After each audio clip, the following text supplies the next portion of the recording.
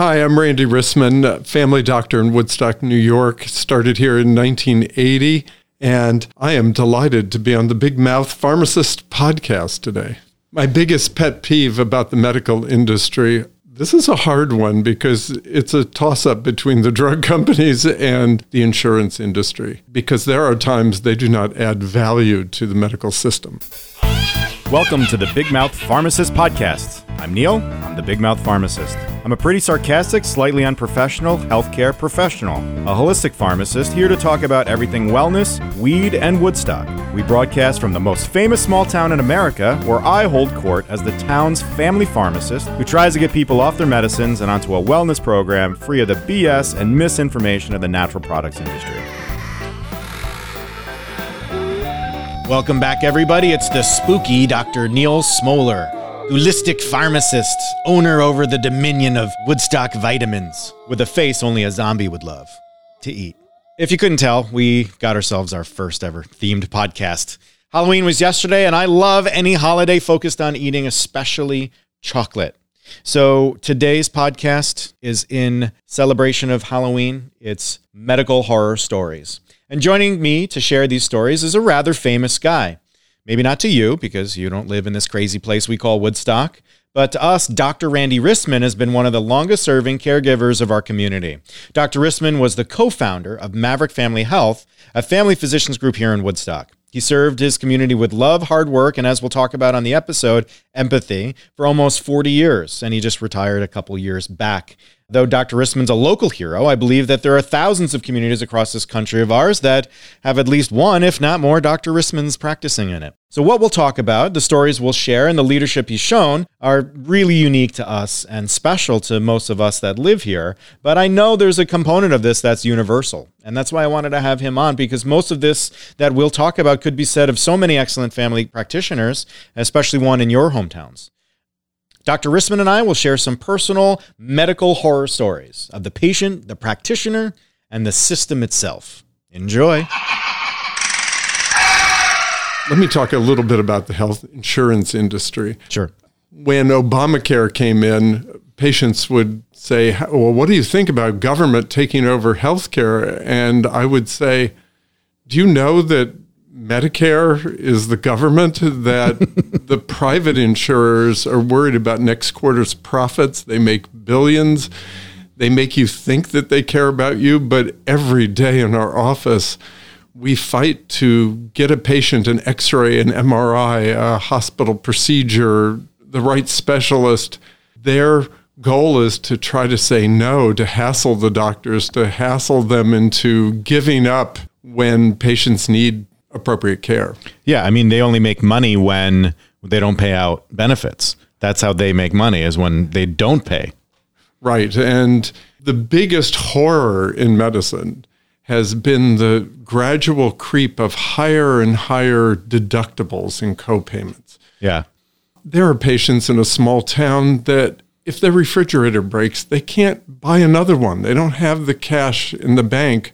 If they have insurance that's a $1,000, $2,000, $3,000, $5,000 deductible, it's as if they don't have health care insurance, and then they don't come to the doctor and they don't get treated soon enough, right, and they end up with disasters. Right, and it's heartbreaking. Yeah, and they're paying premiums to have those high deductibles. So yeah, I mean, I personally have, I think it's an $8,000 deductible, and I pay $1,400 a month, $1,300 a month for that coverage, and I'll get well visits covered. But if you think about it, I could probably pay for that out of pocket and still be well ahead of the curve. And the financial portion of our healthcare industry is what's ruining it. Exactly. And I've seen the personal tragedy of patients not getting the right care, not getting appropriate and timely care, being afraid of going to the doctor, and the harm that can come to real people. It needs to stop. And yeah, I don't know how to make that stop.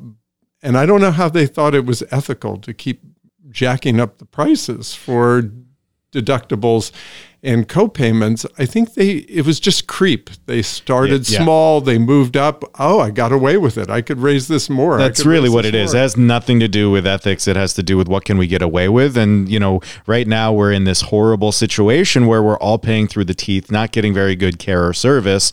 And we're still paying for it because we kind of have to. So they're like, well, what else, what other proof do we need to know that this is going to be something we can keep porking for a while?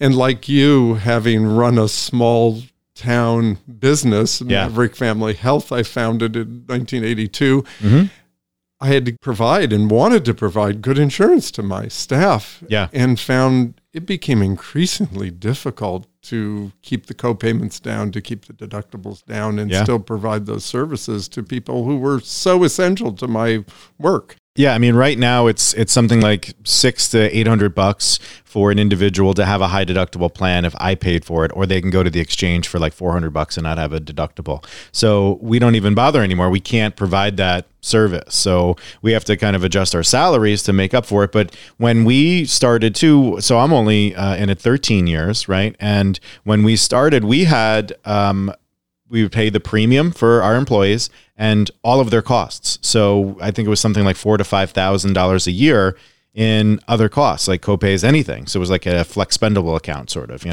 or a healthcare savings account. And we were able to do that. And then as soon as the change came, and again, the Obamacare laws were good to protect us, but it was just that the insurance company still existed. So they're going to get their pound of flesh. So that's when everything changed, where the numbers went through the roof, because then they needed to make their profit, which is part of the horror of this whole thing. So let's get into some horror stories here about medicine. That's why I wanted you on. We're going to do our first themed discussion. So let's talk about, without piling on patients and making fun of people, let's talk about patient errors or decisions that were bad, that started from the patient's perspective, that ended up being a medical horror story. This takes me back to my residency training in Flemington, New Jersey, across from the Flemington Speedway. And I would have a shift in the emergency room as the young doctor, and a patient would come in, "Ma'am, didn't you see that tire coming at you, flying off the car that hit you in the head?" Wow, really? Or the driver of the car who had a crash would say, "Please don't cut off my expensive asbestos suit." I said, "That's exactly what I have to do right now to save your life." Right. So I have one that is actually like a real horror story around patients. Supplements can work if they're done correctly. We try to help people do it correctly. One of the most used supplement ingredients is saw palmetto. We're actually writing a blog on it this week too, so I got all the inside scoop. But anyway, saw palmetto can help out with BPH, or like enlarged prostate. And it's good for the early stages when you're first getting the symptoms and, you have a good conversation with your doctor about what's going on. The part that was missing in this horror story is the patient didn't have that communication with their doctor. They decided that they wanted to just take it. They felt like they had those symptoms. They just took it, and they kept taking it and taking it and taking it. And then all of a sudden it kept getting worse and worse. And they go to the doctor, and he had been masking prostate cancer. So because it was so effective at eliminating the symptoms, the prostate cancer was able to grow, and it ended up being very serious. So that is my patient horror story around a patient error. Prostate health is more important to me now that I'm an older guy. Yeah. The early story I had about prostate was about a patient who came in. Actually, there were several patients, and I won't mention names, and I don't want anybody to believe that any of the stories I would tell, it's their stories. Yeah. These are masked. But there were several patients that came in with prostate problems, and part of the treatment of prostatitis was to be sexually active, that it was good to ejaculate. At least that's what we were taught at the time. Yeah. Made me a popular doctor. But, sure. But I remember when... What if I don't know anybody, sir? Just do it. Just make sure it gets done. I would have people say they went to Dini's, which is now Cucita. They went to Dini's and they said, "The doctor says I have to have more sex. Anybody interested?" Well, that was a pickup line. But that doesn't sound like a horse. That sounds like a great... No, but and then And then there was a patient that I thought had prostatitis who, what I didn't know was that his relationship with his wife wasn't that great. They had sex and he had a child. But years later, and it turned out he had cancer. He came back later and said, "Thank you so much, because my daughter's wonderful, and this wouldn't have happened had I not literally encouraged that." Encouraged that. But in a sense, people treat themselves. They don't want to believe they have something bad. We're all part of that. Even as a doctor, he who treats himself as a fool for a doctor, as they say. And even as a doctor, you tend to treat yourself. You probably do this too. A little bit. And it's human nature not to believe that you could have something bad. But the biggest horror stories are people who come in so late in the course of a disease. A woman with a breast lump that's the size of an orange, they just didn't come in. And people with obvious problems that don't come into the doctor. The other problem is how patients communicate to the office staff to even get an appointment. They finally are going to make an appointment, and they might say to a receptionist or a call center, "Gee, I'm having heartburn." They're diagnosing themselves. They're having chest pain. Right. But they're saying, "Oh, I think it's just heartburn." Yeah. I mean, they're like downplaying it. Yeah. Right? Well, we'll give you an appointment in 2 weeks and take some Prilosec. And it turns out they're having chest pain. Yeah. But people go down the wrong path by the terms you use when you describe that to the office. Yeah. And by trying to diagnose themselves rather than describe symptoms, the whole staff and the whole office goes down the wrong path. Absolutely. That's a really good tidbit of advice, is making sure that you talk about like the actual symptoms and what you're feeling versus like your thoughts on what it could be, because that changes the triaging at the counter side. So when did you retire officially? I retired over 3 years ago. Okay, which was a shock to the community. Yeah. It took another doctor, somebody you know, but I won't mention the name, but another doctor looked me in the eye and said, "Randy, you've been doing this for 36 years in Woodstock. You've been the hamster on the wheel and been available to everybody for all that time. You're turning 65. It's okay." Yeah. But I was worried that I was going to end up in a box if I kept doing this, but I miss the relationships. I miss the people. I miss being a smart guy and trying to figure out what a disease state is and working with people, seeing who they are, working with them. I miss all that. I do not miss the business of medicine, the insurance industry, the computer. Did you click this? Did you click that?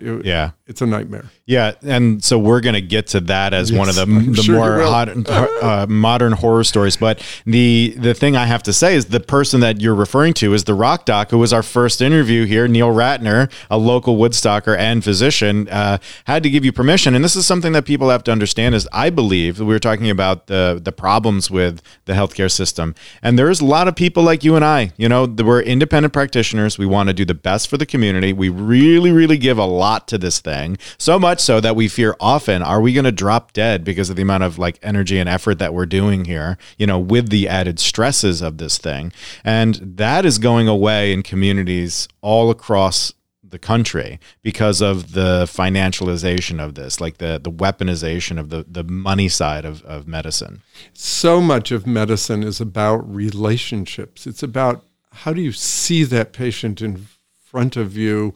How do you view them? Do you understand their context? When you don't understand human behavior, it's probably because you don't know enough about the situation, about the context of that behavior. Right. And not to excuse bad behavior, but when you see the big picture of somebody's life, it makes more sense. Yeah. Why is somebody anxious? Why is somebody hostile? Why are they so scared? It makes sense once you see the whole picture. And I'm sure you know this. Oh, definitely. Yeah. I mean, well, for us, it's great because we can show people on a daily basis the value of interacting with an independent pharmacist. And then we also have that added advantage of the holistic expert, the supplement care. So it's really good. We're very accessible being pharmacists. And then because we're in the community and we're community minded and I know everybody, that helps build all of the strength of the advice. When somebody comes in and they're getting prescribed something from their community doctor, I know all their stuff. I know everything that's going on outside of their medical diagnoses. So then I can help kind of steer the conversation a little bit better. Or, we had somebody on talking about the opioid epidemic, right? So I see the person, right? I see the person picking up their prescriptions. I know how they're acting, how they're behaving, and I can kind of help guide the conversation to better strategies to help manage that. So I think that is the key point that's been taken away, that's been stripped away, is that it's less about relationships and more about just moving you through. But let's keep on this subject. Something came to me when we were talking about this. What is the quintessential example of a medical horror story that is patient, started, or from a patient's perspective? Steve Jobs. Yes. Perfect example. Do you know much about? Yes, that he had pancreatic cancer and didn't want to follow traditional medical advice. And we know that cancer, even when I went to medical school, it seems like it was 1873, but it was 42. I graduated medical school 42 years ago. But even at that time, we knew that cancer was environmentally induced most of the time. Yeah. We still haven't come to grips with that. We fight off cancer cells all the time. Our body's immune system knows how to deal with this, but we are attacked by air, water, food, things that affect us that we don't even know. But most cancer treatment is about new and improved chemotherapies and not prevention, not understanding what's really causing this. Right. And so to see in our day and age that clean air and clean water and clean food standards are going down and nutritional standards are going down and processed food is going up is so disturbing. It's very disturbing. And I can understand what, Mr. Jobs' perspective was. He thought that they were equivalent. And the thing is that all the nutritional and the holistic manners of treating is addressing these environmental risk factors. But once you get to the point where the disease is manifested, you need treatment now, and sometimes treatment can include herbal remedies if it's done correctly, in the very loose sense. But when we're talking about something serious like that, it's time to get the best care that you can. I always look at people who are facing serious conditions and I feel very positive when they're looking for what can I do nutritionally with supplements to add to what I'm doing, right? Not to say I'm not doing this. And I certainly have had patients who just absolutely wouldn't accept medical treatment, even if your leg needed to be amputated and they wouldn't do it. And even to the point where it was infected and even had maggots in it, and smelled, and they still wouldn't do this. And you face these horrors of people just in denial about what they need. Yeah. And speaking of toes and horror stories, I've picked somebody's pinky toe out of their sock when I worked for the VA because they, had diabetic neuropathies and such. So, it can get pretty wonky out here, right? It's true. It's true. So let's now move from the patient to the practitioner. So practitioner errors or mistakes that you've experienced or you've done yourself, and how those can turn into medical horror stories. Yes. Well, of course, like most human beings, I could be great 99% of the time, but when something goes wrong, that's what you think about. That's what you obsess about. That's absolutely, because you can't know everything, and we don't. There's a mythology out there that doctors in the medical profession can figure everything out and understand everything because they're so smart, but it's not true, and it is complicated. And we live in a rural area where we don't have the Mayo Clinic here, and it takes a lot of time to refer to this doctor who then refers to that doctor, to another doctor. We'll see you in 6 weeks. We'll see you in a month. Well, there's no real-time discussion, which gets to the real problem is that doctors don't talk to each other in real time and discuss cases. Almost everything that goes wrong in medicine is because somebody didn't listen, somebody didn't talk to somebody else, somebody didn't have the full records. They just didn't understand what was really going on. And you also see this, I'll tell a story from a long time ago when we did our own hospital work for over 30 years. And that was very rewarding. It may not have been cost effective, but we knew the patients. We knew their strengths. We could draw on their families. Being a family doctor, you know who's who and what's going on. Right. And that's essential than showing up at the hospital and they don't know who you are and they don't have your records and they don't know anything about you. It was harder to give up the hospital than anything I've ever done, because that made you feel like a complete doctor, but it didn't make sense as financial medicine, model. as a financial model. And then they were hospitalists and intensive care specialists. But one night early in my career in the intensive care unit, a woman came in with a bleed into her brain, and she was quite elderly, and there was no chance of survival, of meaningful survival, given where this was. And they, of course, in the emergency room, automatically put her on a ventilator. She's in the ICU, and I'm talking to the family and saying, your loved one, I can't speak for you. I know what I would do if this were my family. You just learn how to talk to people about giving bad news, which is hard. There's lots of tragedies, but are we keeping her alive for you or for her? Where is this going? This doesn't really make sense. And if it were my family, but you're going to have to sit down and talk about this, and what would she have wanted if she could have seen herself in this situation? And I'm explaining all this, doing a beautiful job. And the pulmonary specialist who was in charge of the ICU that night comes in and says to the family, just walks in and says, if you don't keep her on a ventilator, it's going to be your fault she died. Oh, that's pretty professional. And that's just like, oh my God. Yeah. How could you say that to a family? How could you be so cold? Yeah. How could you be so cold and blame the family for something that... Well, that's the thing with docs, right? They become they try to become robots to detach the emotional side. So talk to that for me, will you? Oh, that's a very interesting subject, because doctors don't talk to other doctors about what they go through. Mm-hmm. My joke as I was retiring the last 6 months, I would say to my regular patients, listen, I'm going to let you in on the secret. I'm not really a doctor. I just watched a lot of MASH growing up. And I slept at a Holiday Inn Express. Yes. But I would joke about this.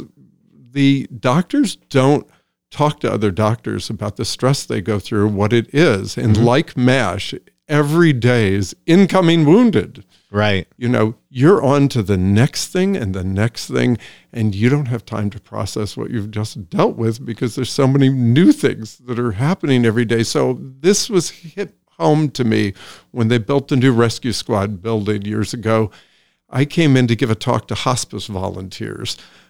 And I'm thinking, what am I going to talk about? Well, I'll talk about how the cancer doctors, the oncologists, don't really often talk to patients straight, and how do you communicate with them and get them to tell the truth to the patients and what they have to offer and what is just buying time and might be making you sicker. And I'm thinking about what I'm going to say, and I walk into the rescue squad building, and here on the wall, I was totally unprepared for this, are plaques that people in this community have donated to the rescue squad. And here's the name, and here's my first AIDS patient, and here's this family, and here's that family, and here's this person I took care of. It was like looking at your scorecard. We don't keep scorecards. Right.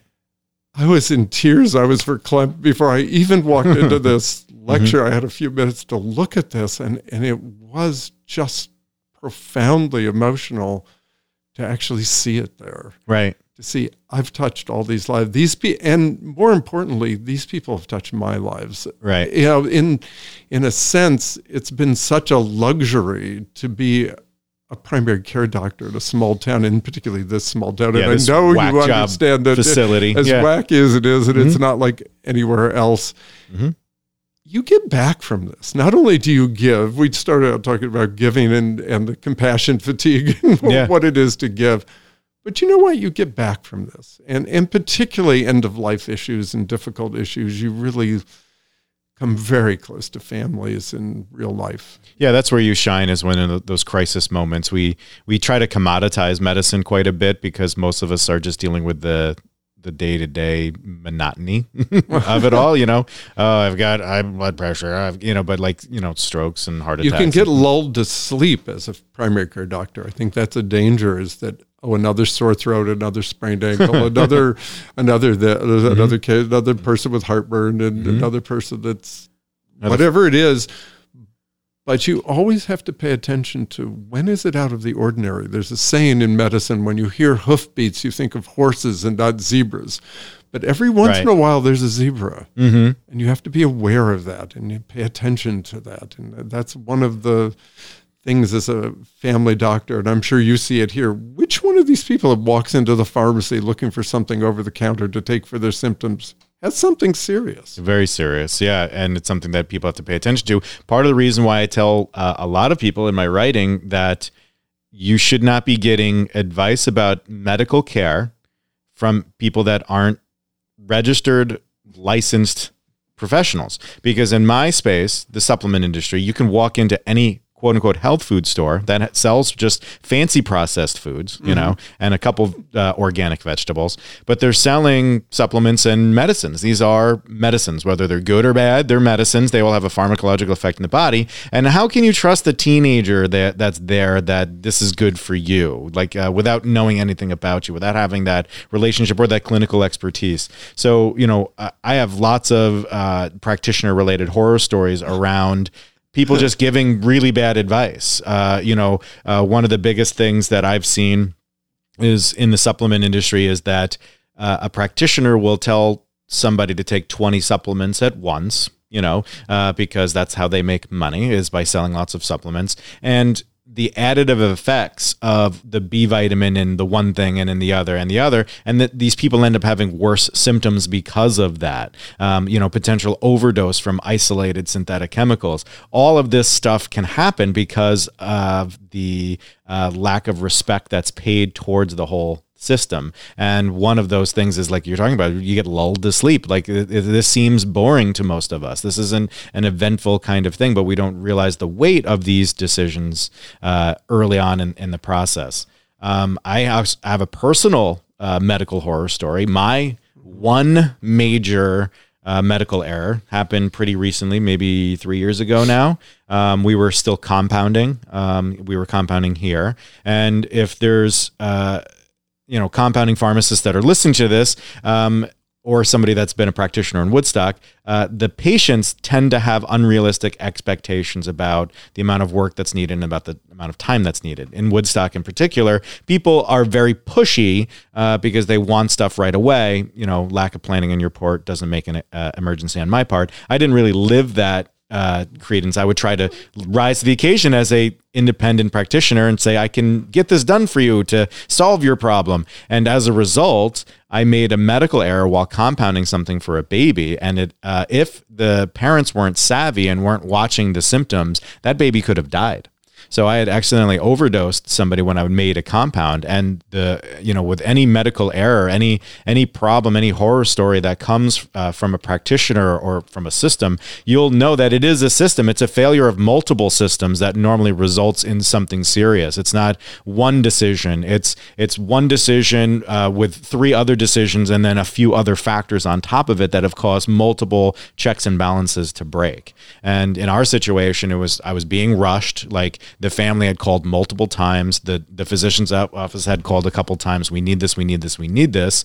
And I was trying to leave, so I had this pressure that I was on my way out the door for vacation, but this had to get done before I left. And then I have other things, drawing my attention. And literally, I could probably do the math right now in my head and still know that the math wasn't 100% correct. But I grabbed the wrong product off the shelf and used that, and overrode my normal checks and balances to make sure that I had the right product. So it was the worst thing that's ever happened to me. But just like you said, if we're right 99% of the time, that's still a crazy thing. But you think about the thing that went wrong, that's what you think about, because that's human nature. If you're compassionate, caring, and the expectation of patients is that you're going to get everything right and know everything, and you can't. I looked out for so immediately Institute of Safe Medicine Practices. I reached out to them because they're one of the groups that we subscribe to. They were very compassionate with the whole thing, and that's what they kept reminding me. And even my physician friends, I called my best friend from high school, and I'm like, dude, guess what I just did? And he's like, you fill, how many prescriptions you fill? And it's true, we've like 50,000 a year that my hands touch, So it's like in all of those events, there was no issue. In fact, you probably saved a lot of people in those period by using your clinical judgment in this 1 out of 50,000 times the 10, 15 years that you've been practicing. But still in that one moment, you hope that you're going to make those right decisions. Right. It plays over and over but it's a sign of being a good person and a caring person that you even recognize that.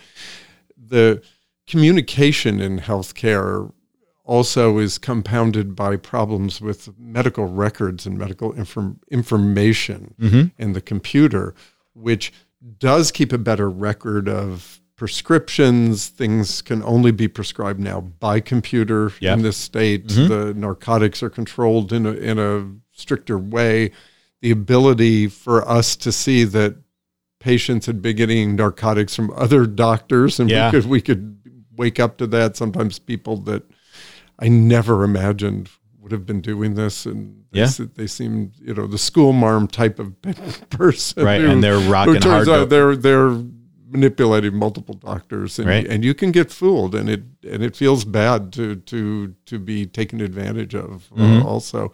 But the medical records, the fact that years ago they didn't mandate that every computerized medical system has to talk to every other one, that you can share data and share lab tests and share hospital information and communicate in real time on a computer. The companies that made the medical record systems didn't want that. They intentionally firewalled it. Lobbied against it. And if I were the president of the United States, I would sign one thing for Medicare. I'd say, when a patient hits the emergency room, it is mandatory to show a good faith effort to call the primary doctor, to call the other doctors, and to get those records. Yeah. And make sure whoever's treating that patient within 24 hours has those records. Yeah. And they could, with just the flick of a pen, make that happen. Right.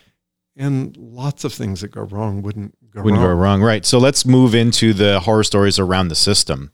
So then this is the big one. I mean, the idea, so I worked for the VA as a clinical pharmacist for a few years. We had that, like Hurricane Katrina happened, right? And they were able to just shift people up, and they had the complete records of them. And that's the way that it kind of should be, right? We should have one chart, one example of us that practitioners that we give rights to can access all of that data to get a clear picture of what's going on with us.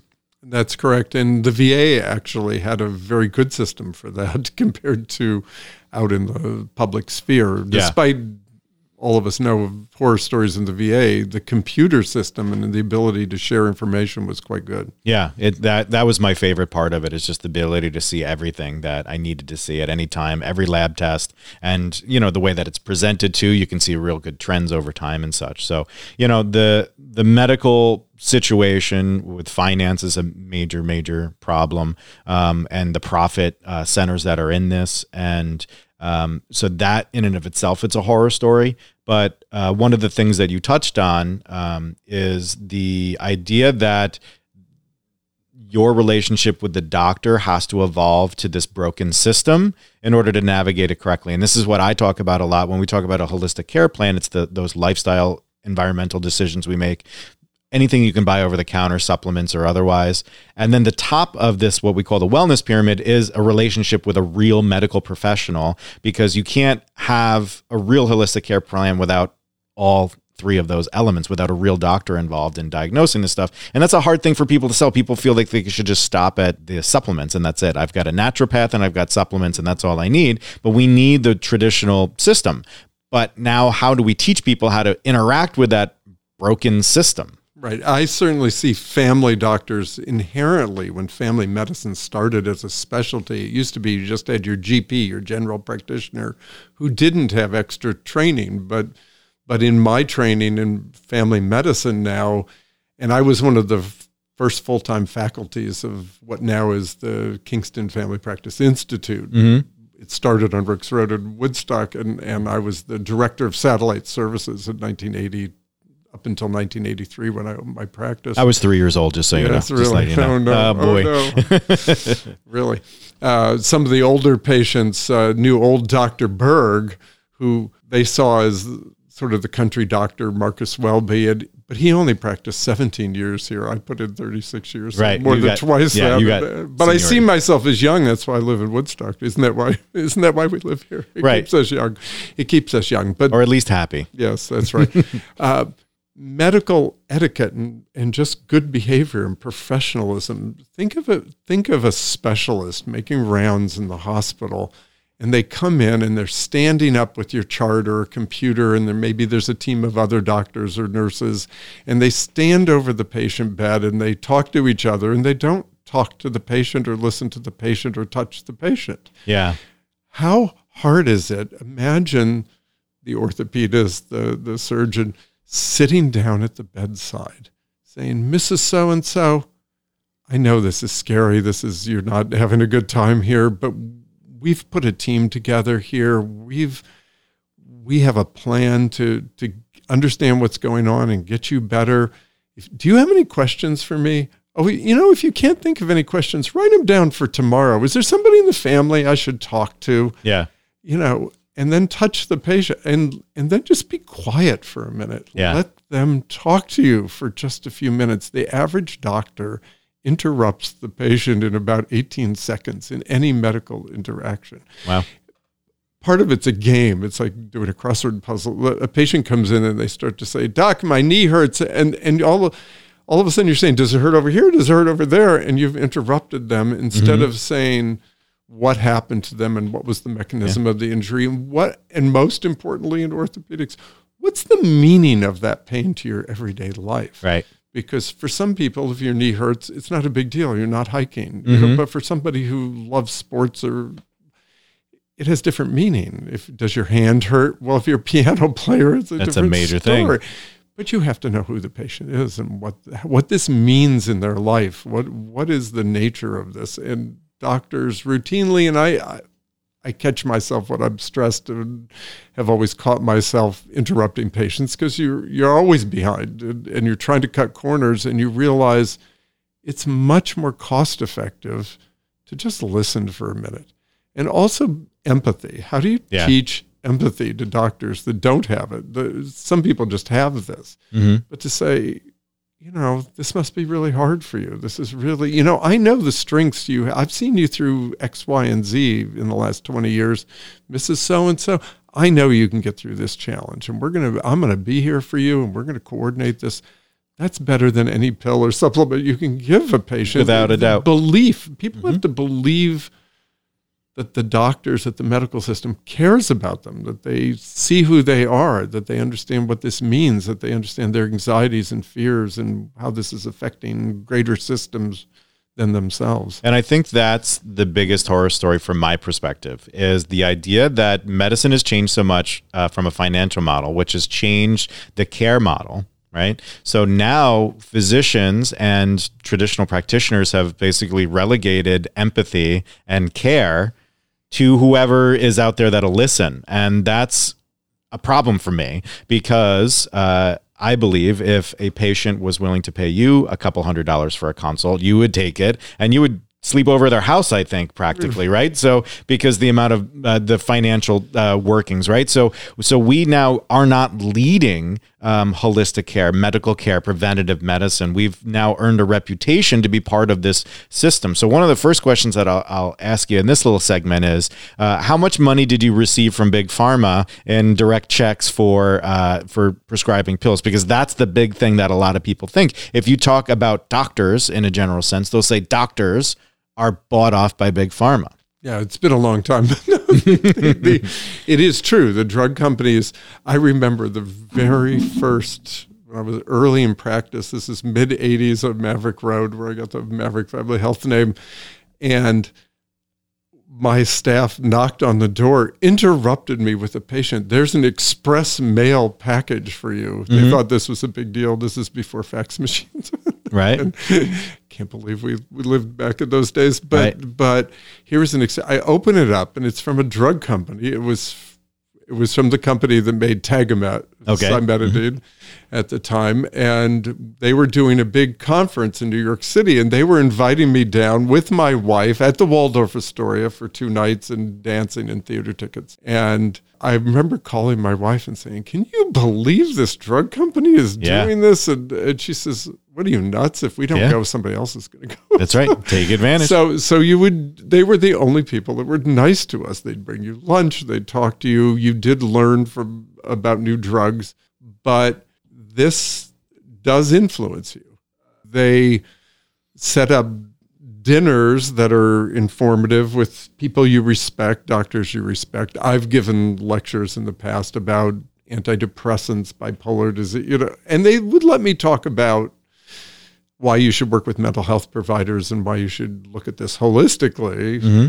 But as I look back at this, I would never do that again. I realized I was just a target of theirs of the system. And it is something I'm remorseful about. And we certainly saw this with what became the opioid epidemic.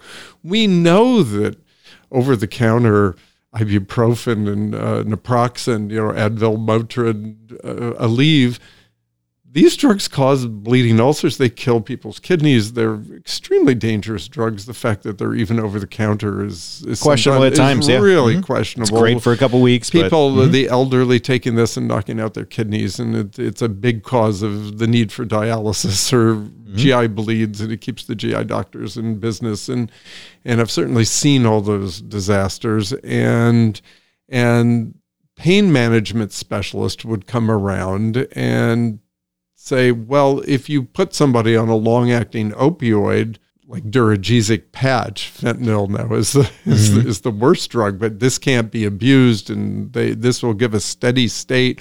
So many patients have chronic pain, and who are we to walk in their shoes or to know what it's like to live with that problem? They can handle this at a steady state with long-acting, less abusable drugs than short-acting drugs. Because as we know, a Percocet doesn't last 4 hours. It's 2.5, 3 hours, and people would then hurt too much and wait too long and then wait for the next pill. And so, we had long-acting oxycodone now.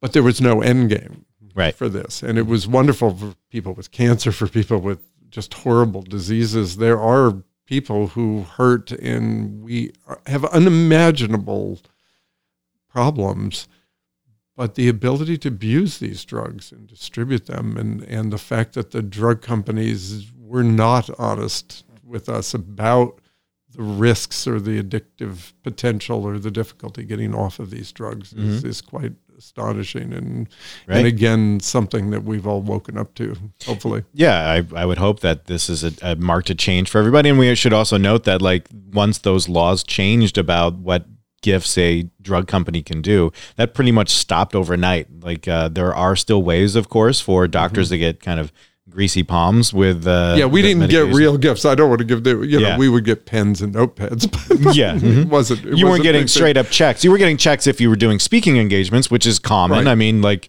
Jesus, Deepak Chopra gets like 40 grand to talk, and so, like, for a practitioner to get $1,000 or $1,500 to speak, that's normal. That's a normal rate. And you did have to put a ton of effort in it because you're giving it to your peers, and it has to be certified and accredited, the information that you're saying. So there is some legitimacy to the system, but we know that it was dressed up. And one of the things I like to say, so it's one thing to be critical of that experience, but it's another one to say, I don't trust that entire industry because of the greed that's been shown and the corruption, but I'll trust this other industry, the natural products industry, because they don't have that, right? And that's the funny part. Like, there are supplement companies, I've ranted about it on the podcast and in my blogs. There's supplement companies that will take me out to dinner, that will pay me to speak for them. And it is more quote unquote than it is anything else. Because if you look at the content that most of these supplement company doctors are sharing, it's not medical, it's kind of like anti-medical, and gifts and free product and all of the, incentives, financial incentives are larger, I would say, in the natural product industry. Because it's unwatched and it's kind of unregulated, and it certainly doesn't have the laws that we have now with the medical industry. So, how many of these products have you seen pulled off the market? The supplements? Yes. Oh yeah, it's innumerable. And in fact, my newest pressure is to teach people, you should say death to trendy supplements.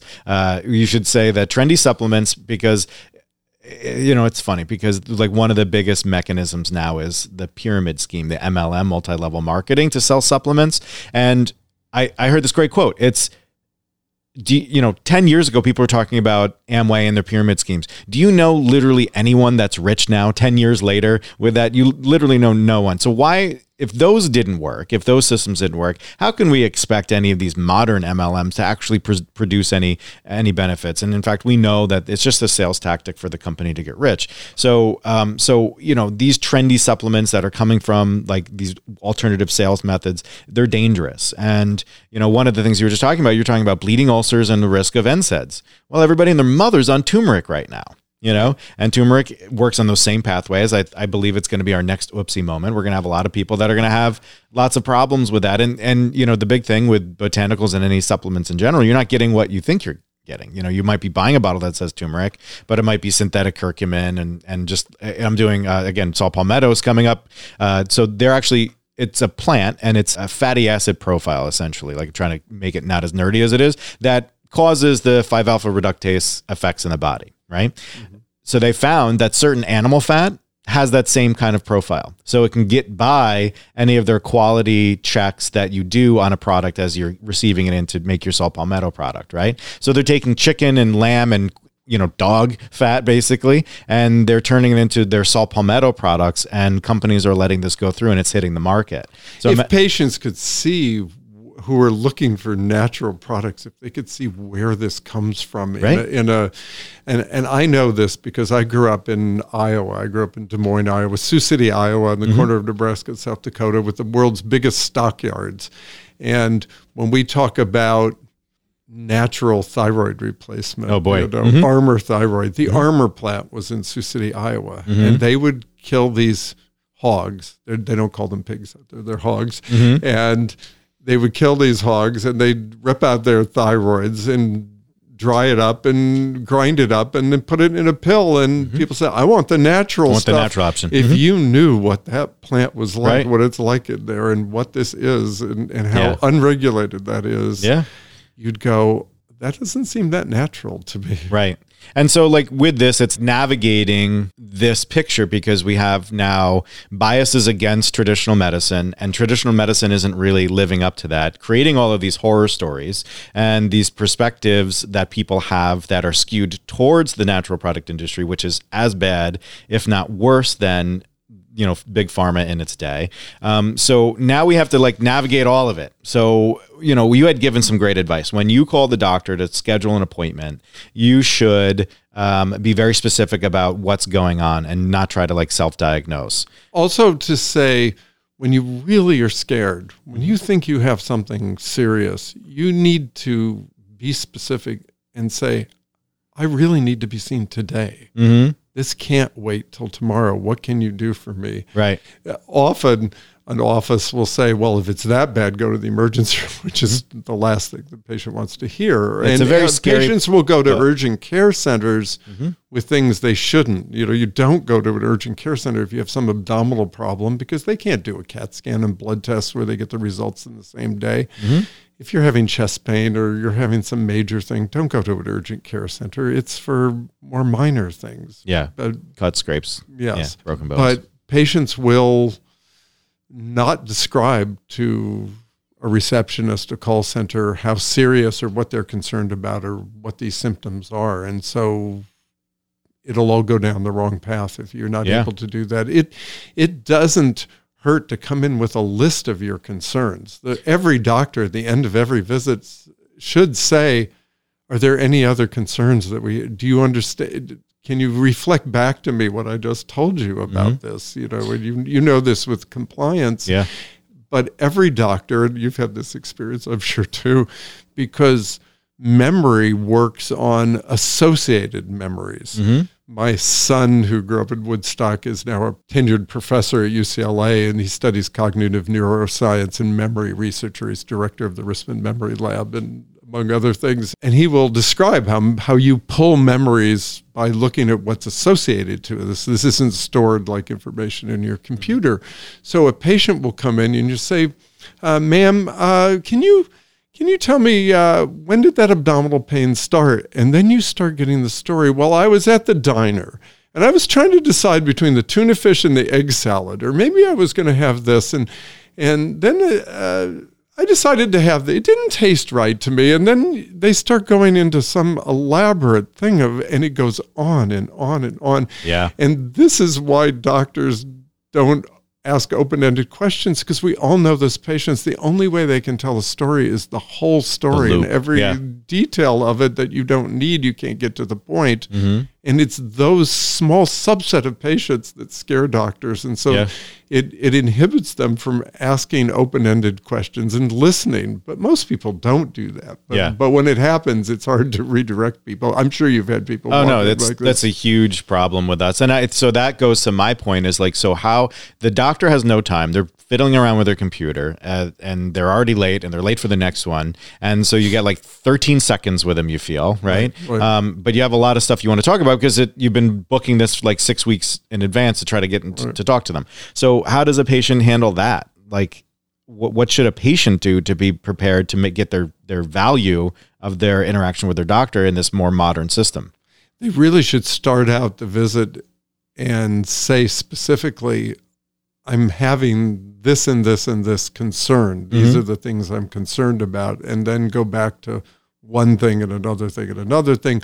But put it out there out front so that they don't walk out the door and you didn't address their most important concern. Yeah.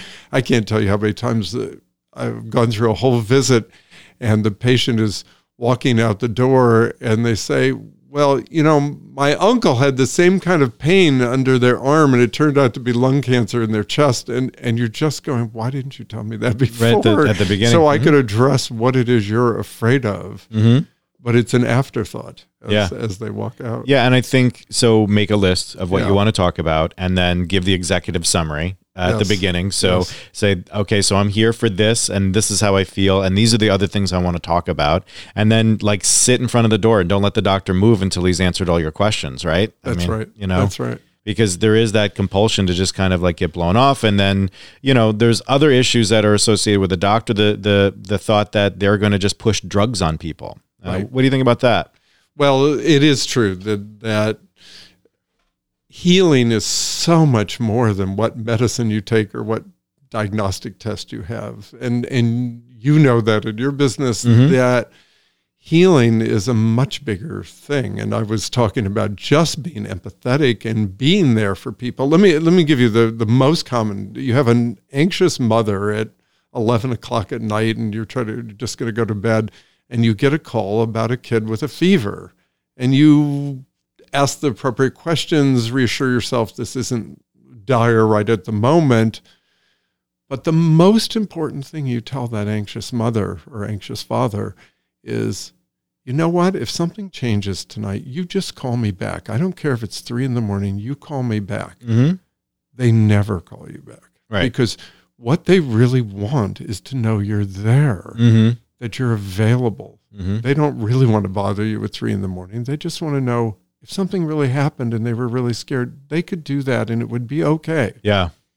Yeah. There were some 3 a.m. calls from the ER and the emergency room and the ICU where you're lying there in bed and you go, could have been a dermatologist. Why am I doing this? Right. Right. Could have been a biology teacher. Really. Yeah. So you do have those moments, but I wouldn't change what I did here. Right. And I mean, so what I'm hearing from you is this, what you're talking about, is this real life or is this special? Like the tactics that you're talking about that the doctor should be using to be empathetic and to be communicating, is that happening in communities all across the country? Because the narrative seems to not support that. Right. And it's really the computer which hopefully puts down the patient's history and gets the medication straight and the allergies straight, has an advantage, also pulls you away from eye contact with the human connection, with touching the patient, really examining the patient and being empathetic.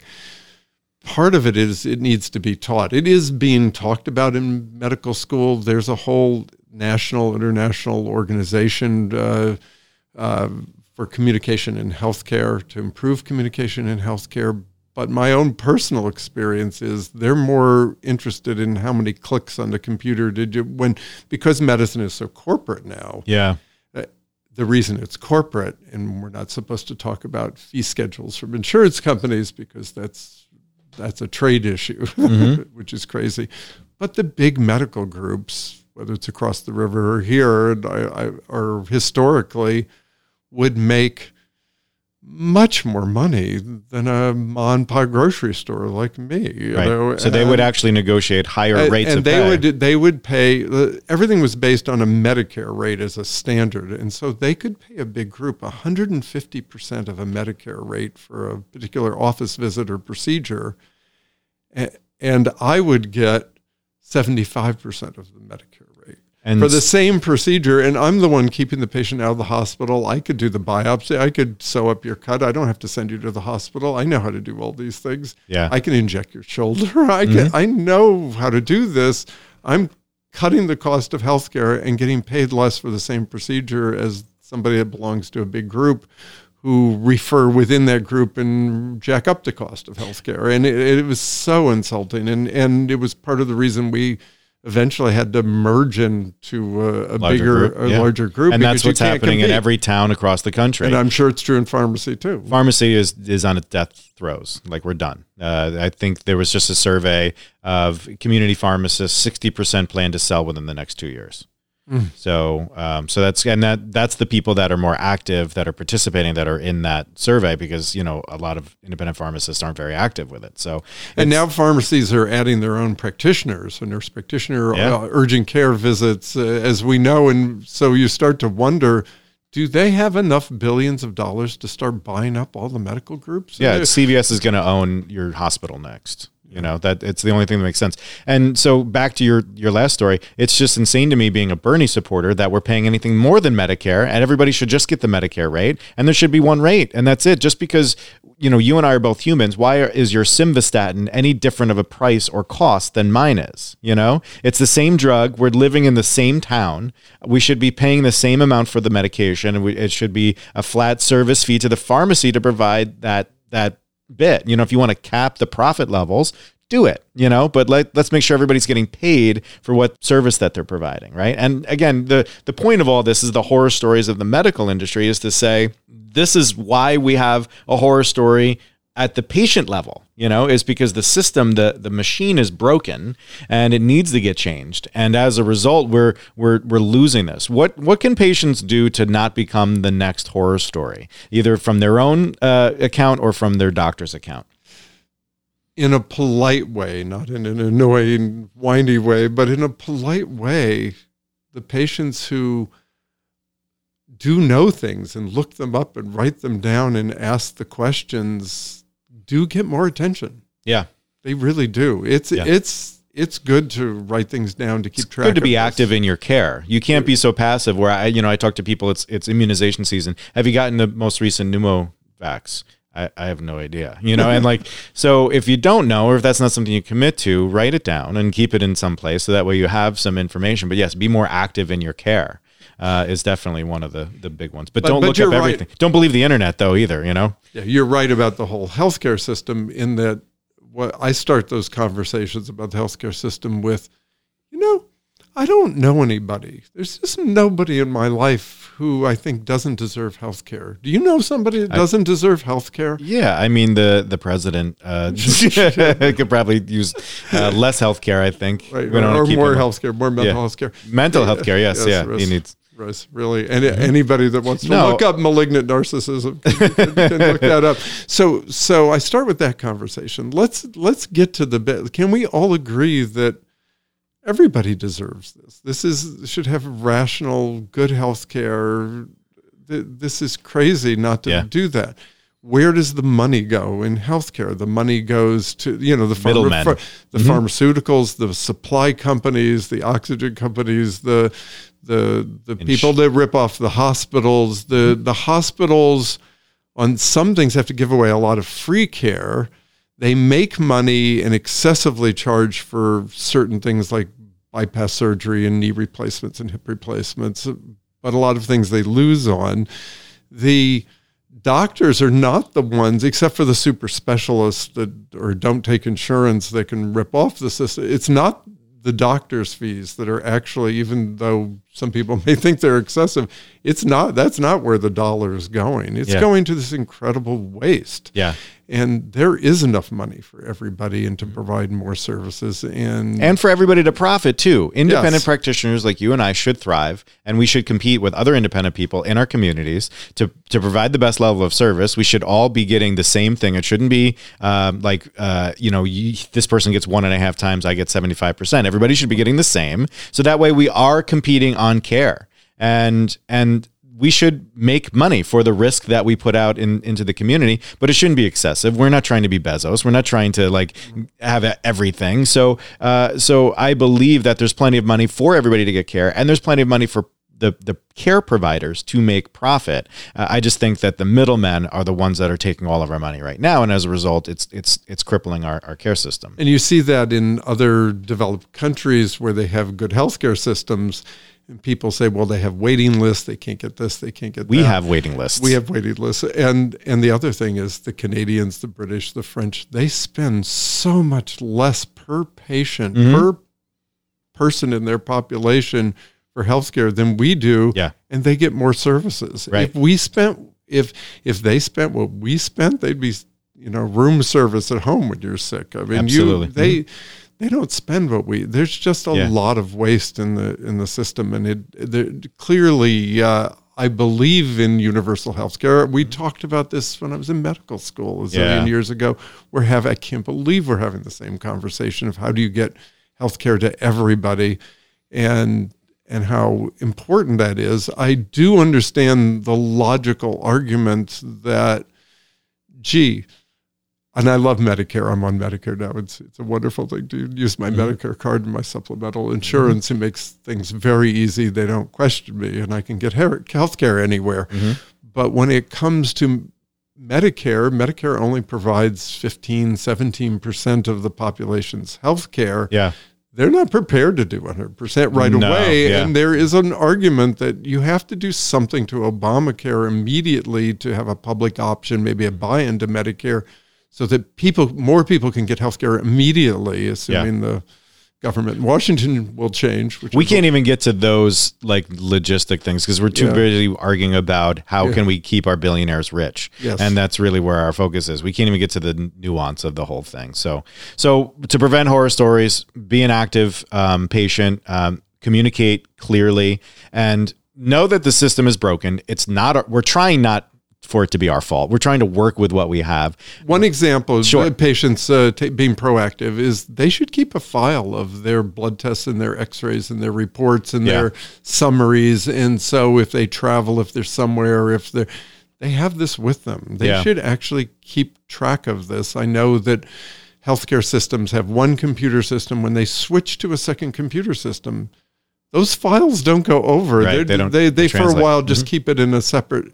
And information's lost. Keep it yourself. Make sure you have copies of it. Just like your car. You got to keep your oil changes and all this stuff in one spot. So, good record retention. And again, know that the system's broken. We're working our best with it. Everything's changed, but this is the system that we have. So, and ask lots of questions. Don't settle for any answers. Always push. Always ask lots of questions. And I think people will appreciate that. We were talking earlier about employees and finding good employees and how everybody in your system is important. In my office, the file clerk is as important as the doctor. It's all important. And hopefully doctors treat their staff that way. It's all important. It allows you to do what you do. I have had teams of people pointing me in the right direction all the time. And that was helpful. But being appreciative is important of that. Everybody's important, and all of this information is important. And every step of the way, you need to work with the system, talk to people, ask the questions. When I would hire a new staff member, the first thing I'd say, I expect you to ask a lot of questions. Yeah. If you are taking this job and you don't ask questions all the time, I'm going to think you're really stupid. Right. asking questions makes you seem smart. Yeah. And there's a beautiful research study on the issue of asking questions. It was a psychiatrist getting on a plane in Los Angeles, let's call it American Airlines, going to New York.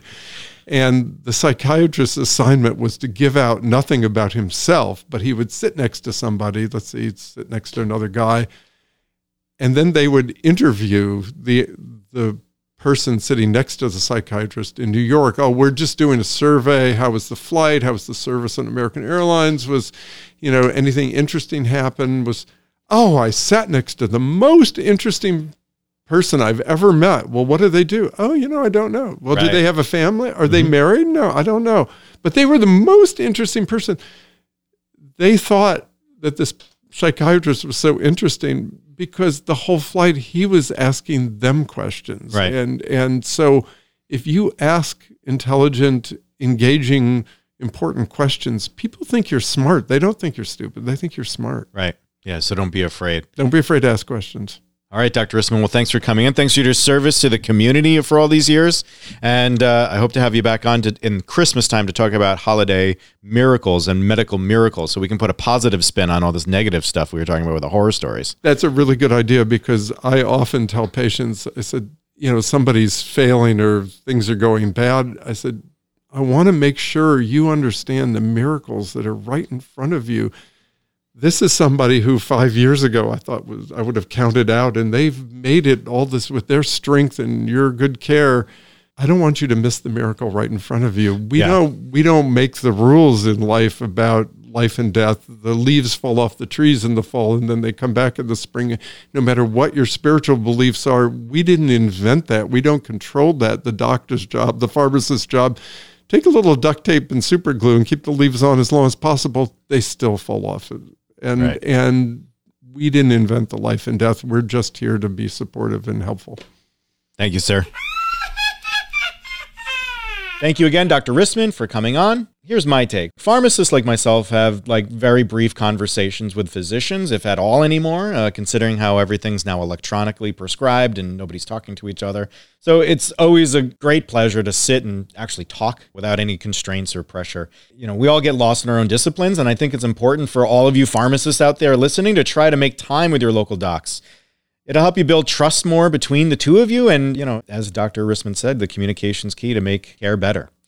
I think that after our discussion, it can't be any clearer. I think the real horror story is the current American medical system. The pilfering of the coffers by the middlemen is excessive. We see it a lot in pharmacy with the pharmacy benefit managers. 41 other countries on this planet provide better care for less money, and it's sick that we're not leading that. Because of it, private practices like the one Dr. Rissman created don't exist. In our own region, there were dozens, and now there's less than a handful of private practices remaining. And as a result, the level of care has fallen. Physicians, nurses, pharmacists, all of us are frustrated. We don't have time to connect with people anymore. We're not treated like professionals, but we're mud pie makers for this big corporate system, just rushing from one patient to the next, and our heads are down in our computers, checking all the boxes and all the forms, and we're not providing good care. And that's the nightmare on Main Street. Docs like Dr. Rissman and their practices they've built on blood, sweat, and tears are going away, and with it has gone the connection. The relationship has changed for the worse. And I hate to be, a negative Neely, but this is what's real. And I hope that in the future, things will change and things will turn around. So for now, I think we should support Dr. Rissman as best as we can. He's known as the colorblind physician in his retired state, and he doesn't have a web presence yet, but you can Google online. He's all over the place. We'll put some posters on our podcast page so that way you can hear it. So thanks again for listening. I hope you tell all of your friends about this episode and, tell them about the podcast and subscribe to it. Maybe if we get successful enough, we can license some music to play during our Halloween episode, maybe like Monster Mash or something like that. Something cheap. I'm never going to be able to afford Thriller, but whatever. So thanks for tuning in. Keep listening, keep learning, and be well. Happy Halloween.